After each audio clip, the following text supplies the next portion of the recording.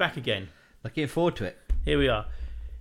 You have been talking about something that you're seeing, which you've described as a redemptive mindset, which has been a shift for you in the way you see and approach life in the world. Yeah.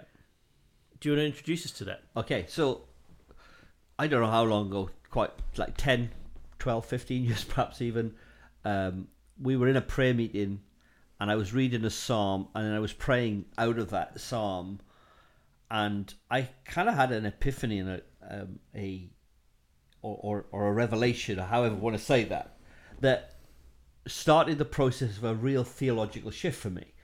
So a theological shift from, redemption is all about redeeming humanity and individuals, to a wider understanding of redemption, to look at how God wants to redeem not just humanity, not just an individual, not just to find salvation, but actually wants to find a place where he's redeeming situations and nations and cities. Yep. And so a real change from looking at something in a very narrow way to look at it in a very wide way, but also to developing within myself a whole different way of thinking. Yeah.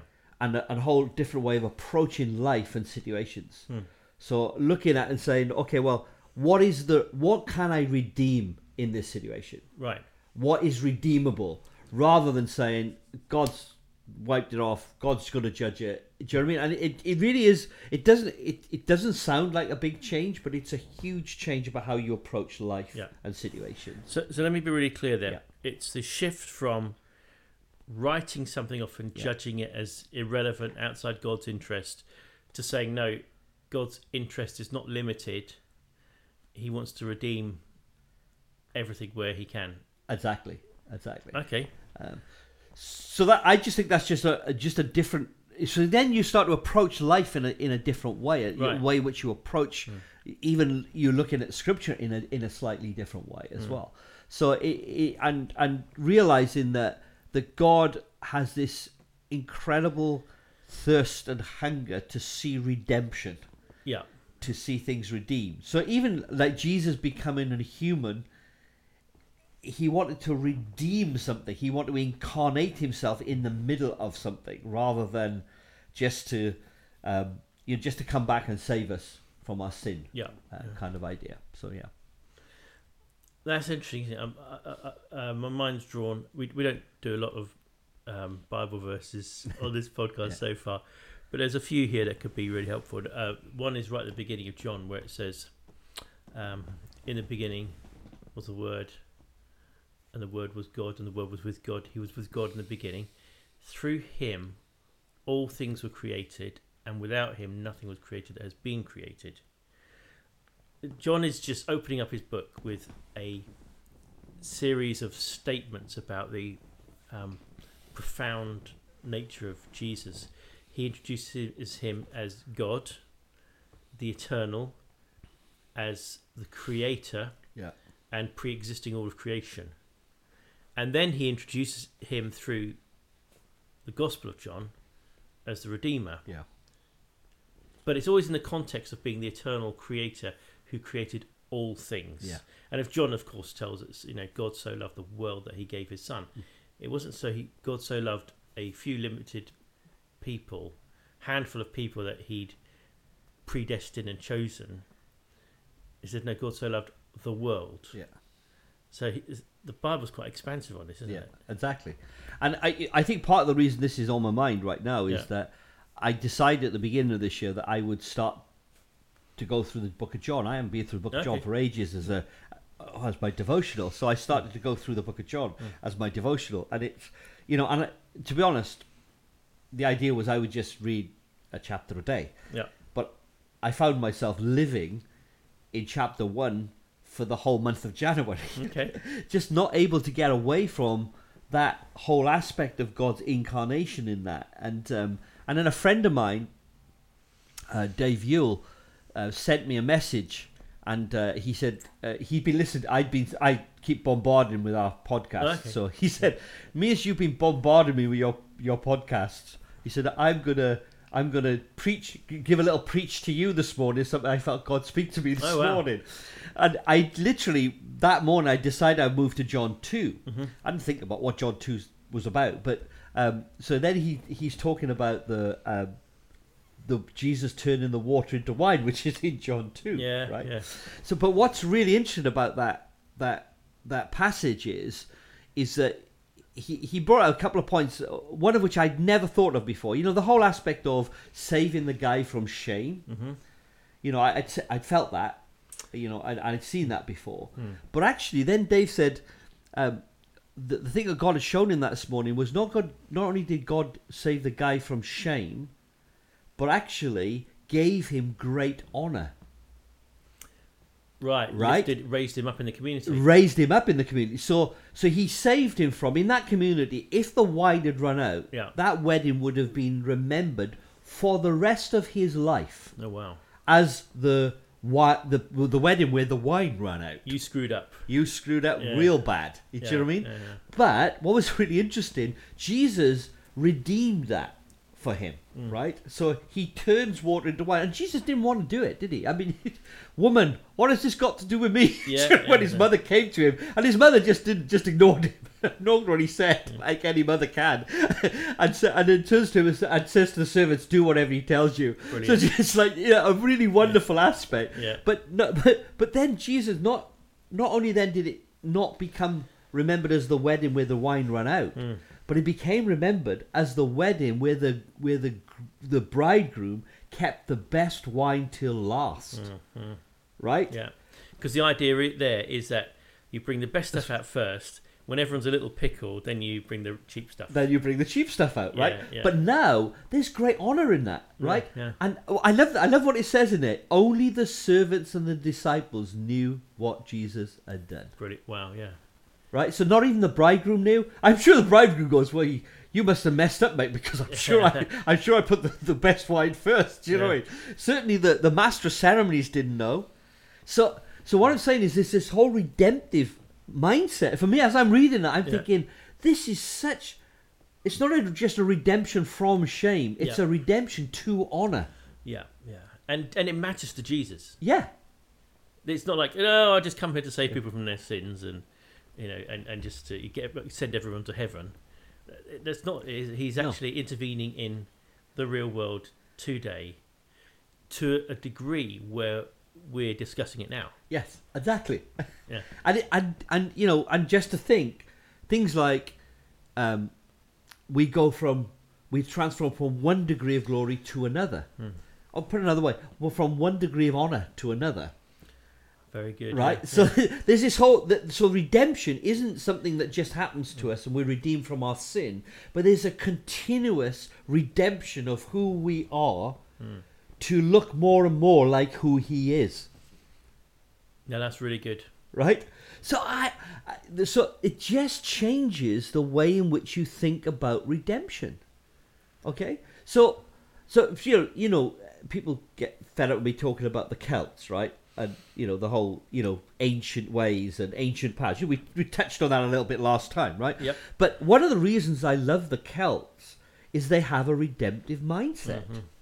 In everything they do, it's a redemptive mindset. So they're not looking to how to withdraw from society. They're looking how to engage with society and find redemption for that society and that culture.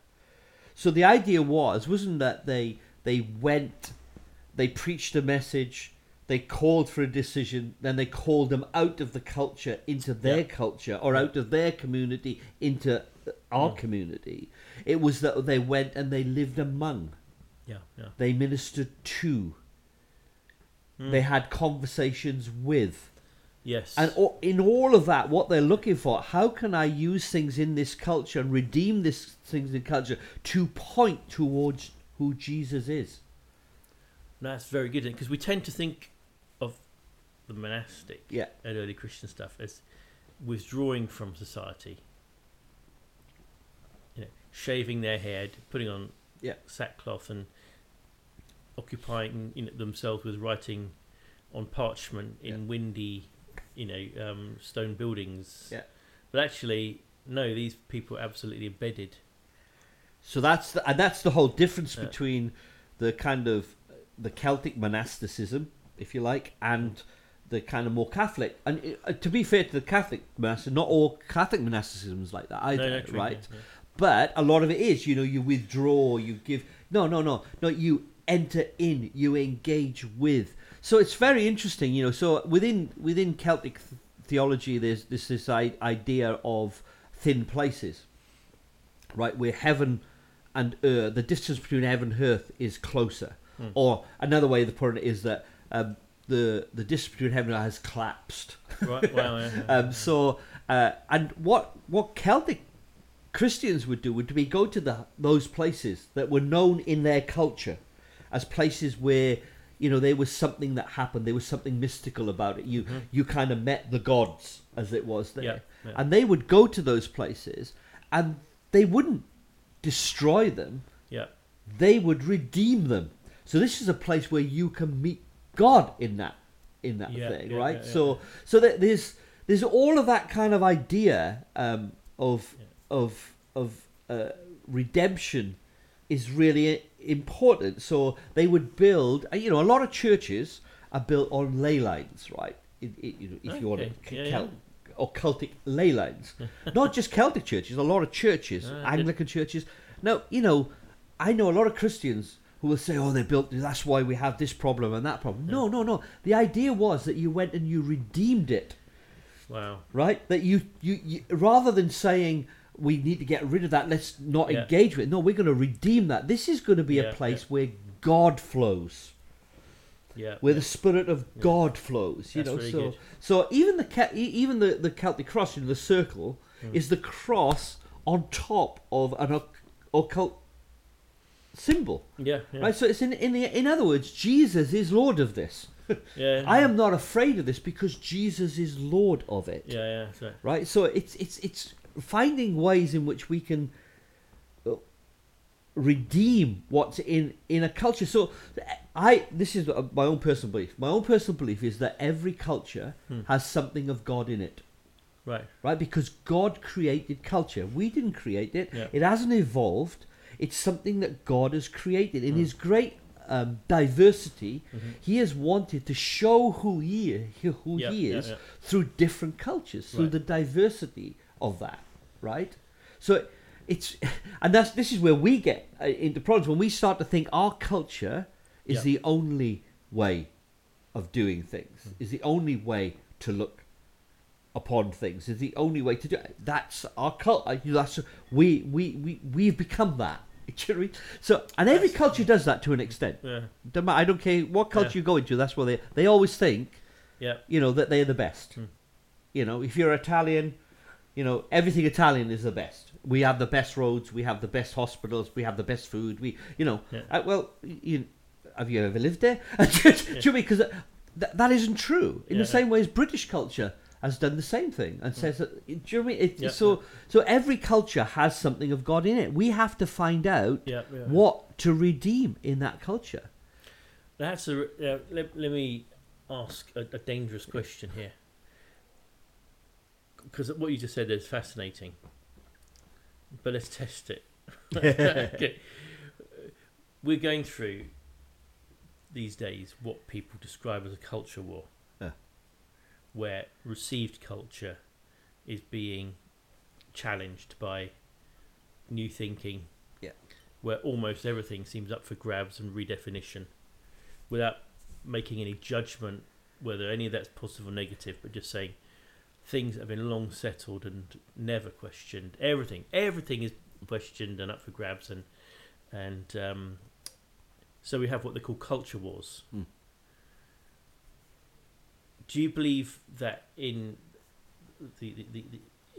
the some of these new cultures there is God is in that in some way, and there's something to be redeemed in what's coming in a culture we find alien? Yeah, I say we, but culture that some people may find alien. Yeah, some people may be more attached to received culture.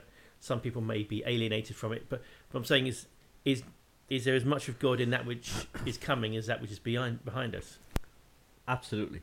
That's good. So that's a radical thought, because right now, a lot of people in churches around the world, we run the battle lines of culture wars and thinking, can God be in this? Yeah. So let's put a hook back to then. season 1, right? Yeah. Season 1, we looked at what the heck is happening in the church today, right? We did.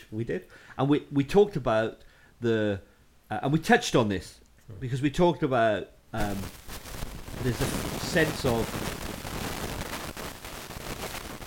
I'll just stop there. So let's put a hook back into season 1, right, where we looked at what the heck is happening in the church today, which we touched on this issue a little bit. Yeah. So my view prophetically is that we are entering a whole new era. Yeah. Right, or era, depending on where you come from. I was in America recently. I was talking about era, and they're looking at me as I'm stupid. So eventually, somebody translated and said it's era he's thinking about. So the era or the era. We anyway moving into a new age. Just put it differently. New age. Yeah. We're moving into a new age. Oh, help us. And since the 1950s, we've seen a consistent kind of change from a modernist kind of view of the world, Enlightenment, to a postmodern view of the world. Yep. And what I sense is that we, as the church, have fought against that, right? Because some of the things that are in the postmodern mindset are just not helpful, and actually I don't believe are true. Yep. So things like there's no such thing as absolute truth. Yep. Well, I believe absolute truth is found in the person of Jesus. Yeah. He is the word, the truth. So that's wrong. So we fought against those things. Yep. But the problem is that I believe God is involved in the change. Oh, right. There you go. Because if we really, because that fits into other aspects of my theology, right? My theology said God is in control. Yeah. There's a sovereign. God is sovereign in the earth. He is Lord over all. Yeah. Right? Now, obviously, we're living in the fall and we haven't come to the fullness of time and all of that kind of stuff. So there's a mix in there. But I don't believe God has just gone, oh, well, you do whatever you want. I just don't believe that. No. So if there is such a huge change in culture, God has got to be involved in it somewhere. The problem is that we often ask the question, is God in this? Yeah. Whereas the question should be, where is God in it? Yeah, that's a good question we've said a few times in the past series. But let me come back to let's be precise about this. Yeah. The fact that God is present in and working in a culture, whether that's an existing one or an emerging one, does that mean that God validates and what's the word? That God honours that culture, or is it more complex than that? It's a little bit more complex than that. Yeah. In the sense that you have to discern where God is in that. Yeah. So where is he in the change? Well, part of the what I like about the postmodern culture, right? Yeah. Is that it's more ancient in its thinking. Right. So it's not empirical. It's not empirical. Empirical, I mean, not empirical. It's not we have to prove everything as an example, right? It's much more into asking questions. Right. And realizing, although there is absolute truth, not everything is absolute. So it's comfortable with mystery and things being unsettled and questions and uncertainty. Exactly. And the whole mystery thing's a really important aspect of that, right? Is that it is happy to live in that mystical place. Yeah. Where there is mystery, there is fact and there is mystery. Yeah. Right. So so one of the downsides of that, of course, is then, well, what is fake news and what isn't fake news, which is partly what we're living through right now. Yeah. Okay, so there's lots of that. But even people, one of the things that frustrates me sometimes when I talk to people who are fighting against the cultural change, rather than embracing it and saying, okay, well, where is God in it? How do we redeem that? Because there's a need for redemption. So I'm not saying this is pure. No. Come back to your question. But let's be clear. We're not saying that the emerging culture is a godly culture. No. Any more than any previous one was. Culture. But God is in it. Yeah. And God has been part of creating it. Now, why do I say that? Because I don't believe there is any way of creating things outside of God. So where we see something that is fake, there must be an original. Yeah. Because Satan, the devil, however you want to call that, can only counterfeit something. Yeah. He can't create it. So, in the same way that in received, established and traditional culture, there is value, such as things we've learned and been proven and shown to be life-giving and good over the years, and there is a certainty and a kind of confidence in knowing things, maybe an over-certainty, actually, where we get into trouble sometimes. In the emerging, slightly more postmodern culture, there is a cry for, as we said, authenticity and a reality that's better than the thing that's been handed down, and for for meaning and validity. There's an immediacy about that, isn't it? So there's something in that's a God-driven thing that we need to be able to identify and connect with and redeem. I'm interested in the idea that there's a repurposing and a redemption. A repurposing is when, if you like, the Celtics or the Romans turn up into a pre-Roman culture or something and take something historical and label it with a Roman name and then assimilate it into what they're doing. Yeah. There's a repurposing. Yeah. But redemption goes beyond repurposing, doesn't it? It's not just carrying something that exists forward. It's actually going back to the turning the water to the wine is about raising it to a higher level. Yeah. And so we're looking for something in the emerging culture that we can raise to a higher level. Yes, exactly. So it's very, but it's so exciting, because then you start to think about, well, if God is not just looking to redeem a man or a woman or a child, right, or humanity in the general sense, He is looking to make things better upon the earth now. Yeah. Which, it makes sense then, to me anyway, it makes more sense of things like Jesus taught us to pray, right? Yeah. Yeah. What was the first thing He asked us to request? Yeah. Yeah. Your kingdom come, your will be done on earth as it is in heaven. Yeah. So in other words, that we bring the shalom, the well-being that we will find in heaven, where there is no sickness, there's no there's no poverty, there's no injustice, all of those kinds of things, right? Mm-hmm. That is in heaven, that we bring it upon the earth. When He comes back again? No, it's now.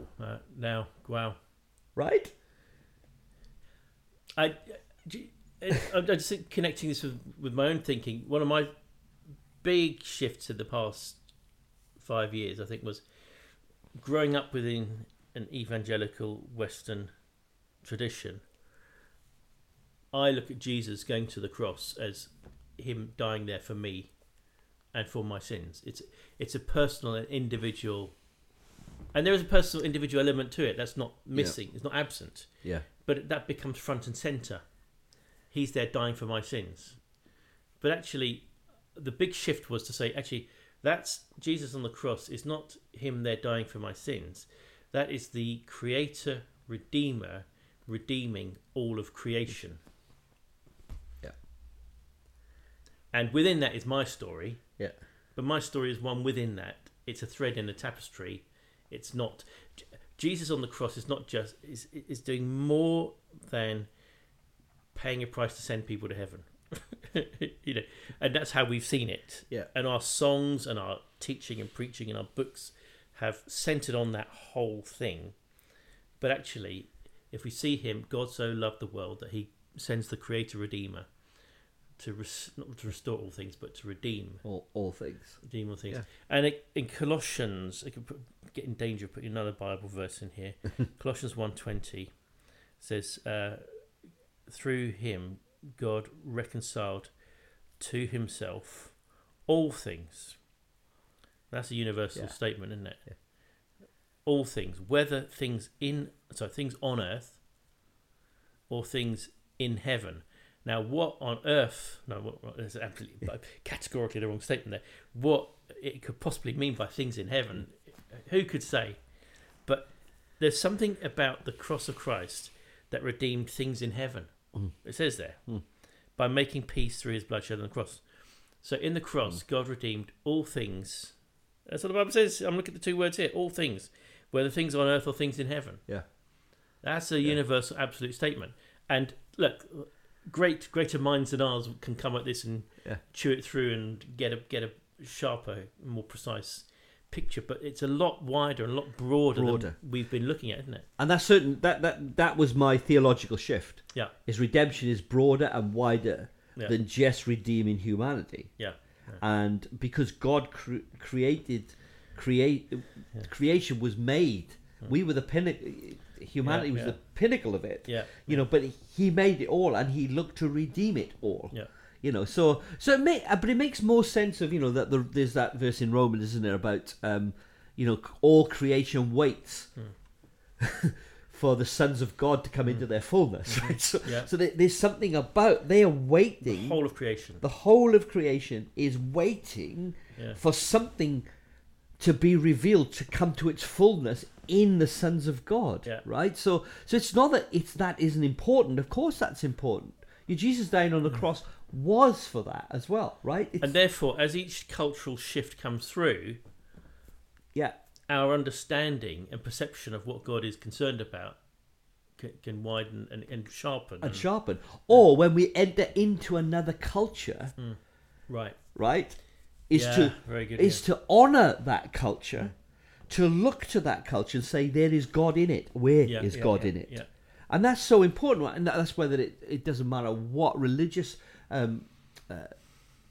primary religious aspect is in that. There are things in that culture that you can take and yet you can redeem that will help that culture to understand Jesus. Yeah, that's really good. And again, let's be really precise on this. This doesn't mean that all cultures are good. No. In fact, we have said that all cultures are definitely have toxic elements to them. So all cultures are like a wedding where the wine's running out.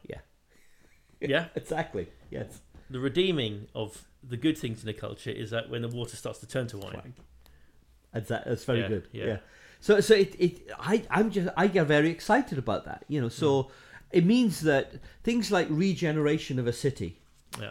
God is involved in that. He's interested in it. He doesn't want that to be driven by market forces or evil intent or corrupt aspects. He wants us as the people of God to engage with that and to help it to happen. Sure. And to call it forth. To call what isn't as if it is. Right? That you see, even in that city, to call what isn't as if it is. I was reading the story of Jonah recently, and 3 times in the story of Jonah, God calls Nineveh a great city. Right. God calls it a great city. Yeah. Right. It was one of the most evil cities in the world at that point. But God says this is a great city. Why was it a great city? Because it has a destiny that God had a destiny for it. Yeah, this is really good. Right? This is really good, yeah. So God is saying, let's make this a great city again. Yeah. Let's call out the image that I set in the city. Yeah. That I wanted the city. It's just such a different way of thinking. So now whenever I go into a situation, that's what I'm asking. I'm asking, where is God's redemption here? What does God want to redeem here? You know, how can I speak to this culture in a way that helps it to see Jesus and to engage with him as Jesus, as the person of Jesus? Do you know what I mean? Yeah. I'm asking that question rather than saying this is wrong. Yep.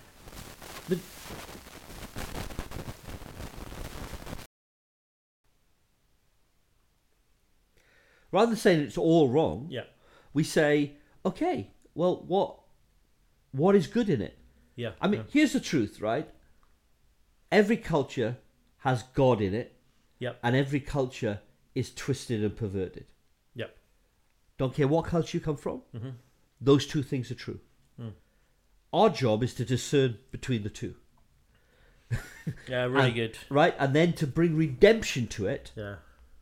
That then brings honor to it because it brings honor to Jesus. Yeah, this is really good. I was thinking Jesus lived at a moment in time where cultures are washing up against each other and shifting and changing. So it's even a lot of the Jews around have, like Nicodemus, who's a Pharisee, right? Yeah. But his name is Nicodemus. That's a Greek name. So you've got this Judeo-Greek culture mash going on there, and a lot of the names, early Bible names, are Greek names. Yeah. So you've got that going on, and then you've got the Romans coming in, of course, and the temple is done away with in AD 70. Roman power grows and expands, and on you've got a Christian church emerging.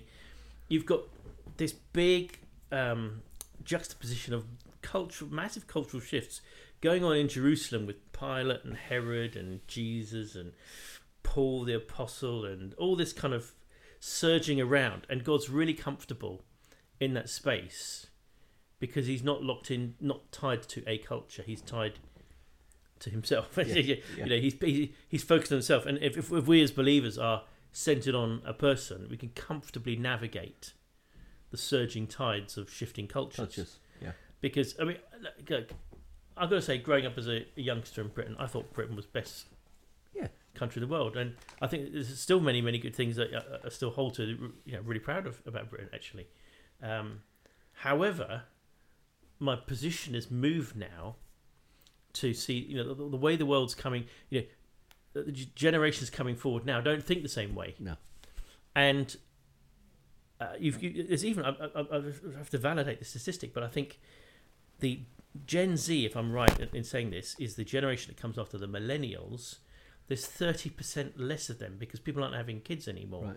So there's going to be significant population shifts coming in Europe and the West because we're not reproducing. So culture, by definition, is going to be internationalizing, becoming a lot more cosmopolitan, a lot more syncretistic, if that's or a lot more muddied, and you're going to have people the same way in Jesus' time you had people with one Hebrew name and one Greek name. In our generation we have someone with one maybe Islamic name and one Christian or Western name, and this is a big mishmash. We live at a point in time where there's significant cultural shifts like there haven't been for centuries. And so the redemptive perspective is everything, isn't it? Because it's not just seeing how do we defend ourselves. It's not a defensive play. No, it's a redemptive play that raises it up to a different level altogether. Yeah. Yes.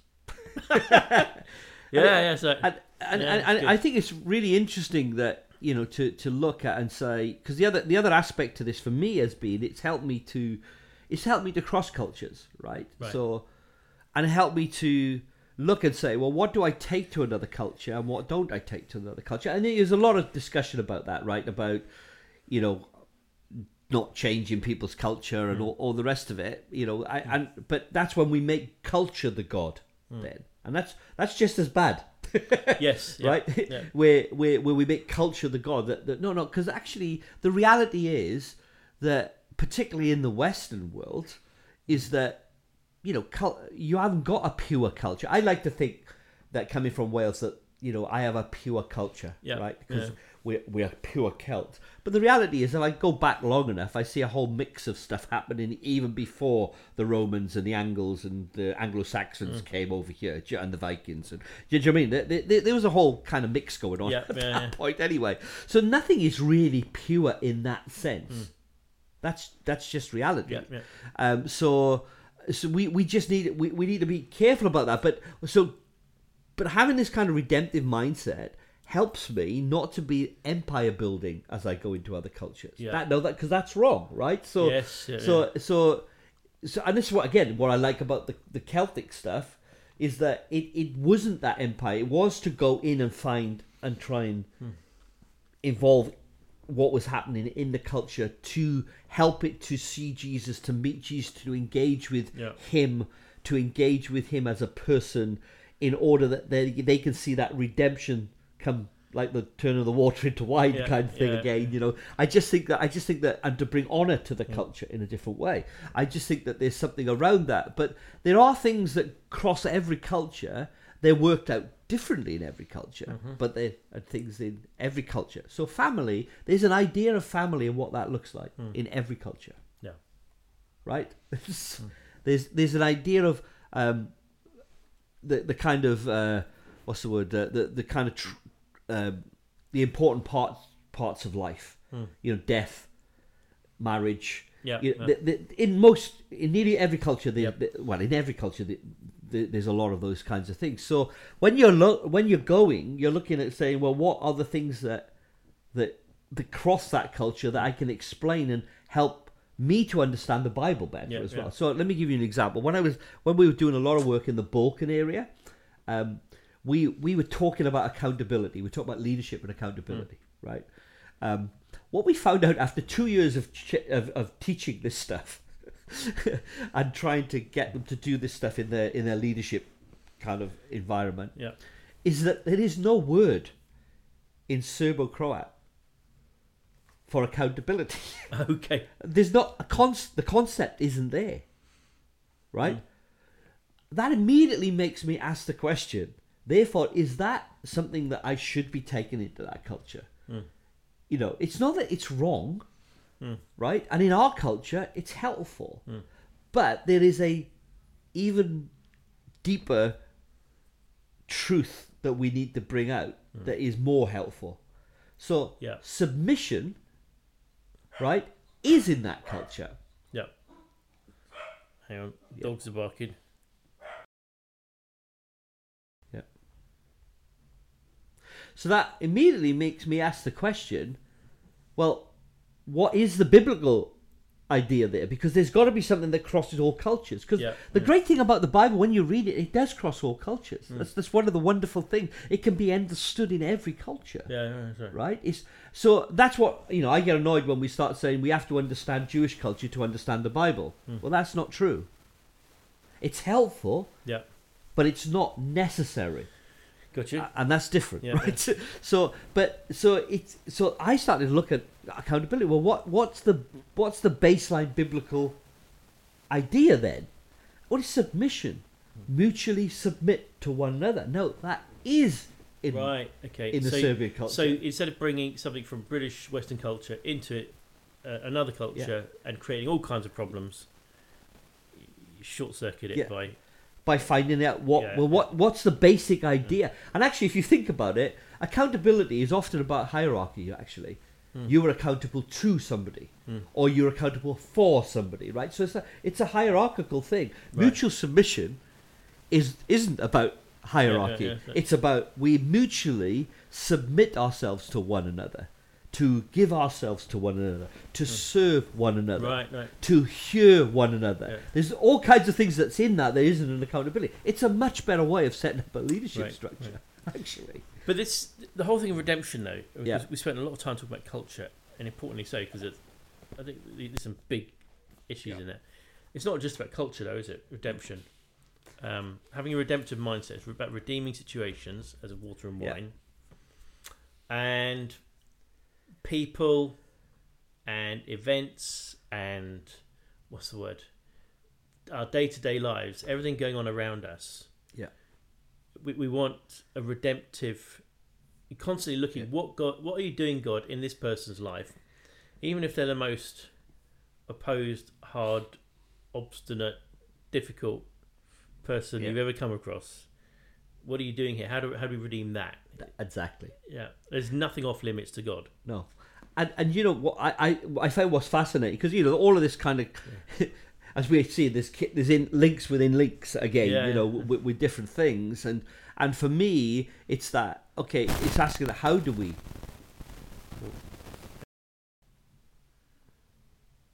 no so and as we've seen loads of times that we see links within links here and things that are connected, so one of the things we've talked loads about in the first season of the podcast, and I'm sure we'll talk loads about in this season, is the whole aspect of the fruits of the Spirit, and because that really for me the fruits of the Spirit is all about the character of God. It's about who He is.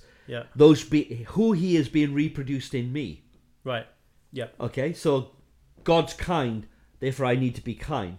God's peaceable, therefore I need to be peaceable. Right. God has hope that is sure. I need to have hope that is sure, right? So those are the kinds of things that are happening. So I think that when you have a redemptive mindset, it makes you much more generous because you're always looking for what you can engage with and build upon, rather than what you're against and you want to pull down. Yeah. And I think part of the tragedy is that Christians are always, or often not always, often known as the people who are against stuff.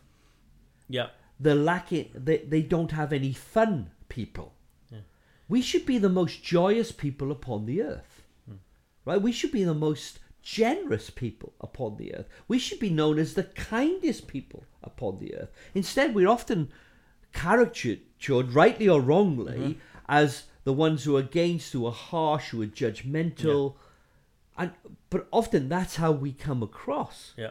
But as soon as you start to get a redemptive mindset, you're looking for something different. Yeah, very good. You're not looking for what you're against. You're looking for what you can be for. Right? You're not looking for what you can disagree upon, but you're looking for the common ground that you can build upon. And I love it with Jesus. I've done quite a lot of study along this in terms of the life of Jesus. And as you go through, there is very little Jesus is actually against. And really challenges harshly. The one thing that is consistent in Jesus' life in terms of what he's against and what he challenges harshly is religion. Yeah. And people who think who think self-righteously. Yeah. That they have all the answers. I did not come to be a doctor to the doctors. But I come to those who were sick. Yeah. Do you know what I mean? There's, I think there's, Jesus isn't just pointing out why he's come. He's trying to point out what they're coming over like at that point. So for me, the redemptive mindset really helps us to build generosity in our lives. And the way in which we often bring redemption is through exercising those fruits of the Spirit. Yeah, really good. Right? So actually I go into a situation where somebody is harsh, judgmental, unkind, and I start to be kind to him. Because the weapons that I fight with are different from the weapons he fights with, right? Yeah. But so often we don't do that. We fight fire with fire. It should never get you anywhere. Yeah. So there's something around that whole aspect of the redemptive mindset that helps us, even in nurturing that within ourselves. So let me, as we sort of begin to wind this up, let me ask you this question. Do you believe Jesus had a redemptive mindset? Yes. And therefore, if we're followers of Jesus, we need to have a redemptive mindset. yeah. I mean, this isn't just a good idea. This is something you're seeing Jesus. We're in him. If you study the life of Jesus, I mean, even the fact that he came to earth is a redemptive mindset. Yeah. Right? Because the God, Yeah. the Godhead, Father, Son, Holy Spirit, could have just decided, well, we'll just wipe them out and start again. Like Tatooine. Yeah. Right? Let's wipe them out, start again. Yeah. I mean, even within the fall, where there was that, the flood, where there was that judgment, there was still a redemptive mindset. We'll keep the, two of every kind, so they can. I mean, it's a redemptive mindset. Or right away through Old Testament and New Testament, you find the redemptive mindset. When you look at the life of Daniel, which we touched upon. The reason Daniel could thrive in Babylon, he had a redemptive mindset. He wasn't looking for what he was against and what offended him. Yeah. He was looking for what he could negotiate, what he could tolerate, right? Which are all words that we don't like, actually, in the Christian world. Yeah. But if you look at the life of Daniel, it is full of negotiation. It's full of tolerance. It's full of compromise. Yeah. But in a good way. And actually, he brings a positive transformation. Exactly, because he could see what could be redeemed. Yeah, very good. Very, very so good. So that's where we need to be. My personal belief is that if we are going to be real followers of Jesus, right, then we have to keep meeting him and asking him for a redemptive mindset. When we are offended by something, we need to ask him, where is the redemptive bit in this? That's really good. Right? And occasionally, he'll tell us there isn't one. Because sometimes there isn't. Right. But that has to be the... what's that phrase? The one that proves the rule. The exception that proves the rule. Yeah, and you have to have asked the question. Yes, exactly. And you have to be open to the answer. Yeah. Because, Jonah wasn't open to the answer, right? That's true. He wasn't as redemptive as God was. He wasn't as redemptive as God was. Even after he'd seen the redemption in Nineveh, he still was ticked off, wasn't he? Redemptive. Brilliant. Okay. That's fantastic. Oh, Ian, thank you for that. And, why don't you let us know your thoughts and questions and any comments you've got. Mail at hiamw.com. Be great to hear your thoughts on that. And also make sure you follow and share our podcast. We really appreciate it. We'll speak to you soon. Bye. Bye. So, Ian, what's been inspiring you? Okay, so I have a lot of favourite albums that I like, my go-to albums for different things, right? But when I want to be creative or inspired, when I'm writing something or when I'm doing a blog or when I'm thinking about these, when we're preparing for these kinds of things, there are two go-to albums for me, which are going to sound really weird in some ways. So the first is an album called Utopia, which is a collection of kind of classics and different stuff, but it's got like the Gladiator theme tune and those kinds of things in it. So there's that one, but the second one is Gregorian chants. Right. I just love there's something around the Gregorian that chanting thing that really helps me. And the backstory of how I got hold of that album was that we took the kids after Christmas to Milton Keynes to spend their Christmas money and vouchers. And I was going through I always like to go through we were in HMV. Yeah, it's still there actually. One of the few HMV is still there. And I like to go through the things that are on special offer. And there was one with the Gregorian chant, so I thought, I'll get that. So on the way home, I was playing it in the car. The kids weren't very inspired by that, but it really inspires me. So Gregorian chants and Utopia are my go-to things when I want to be creative.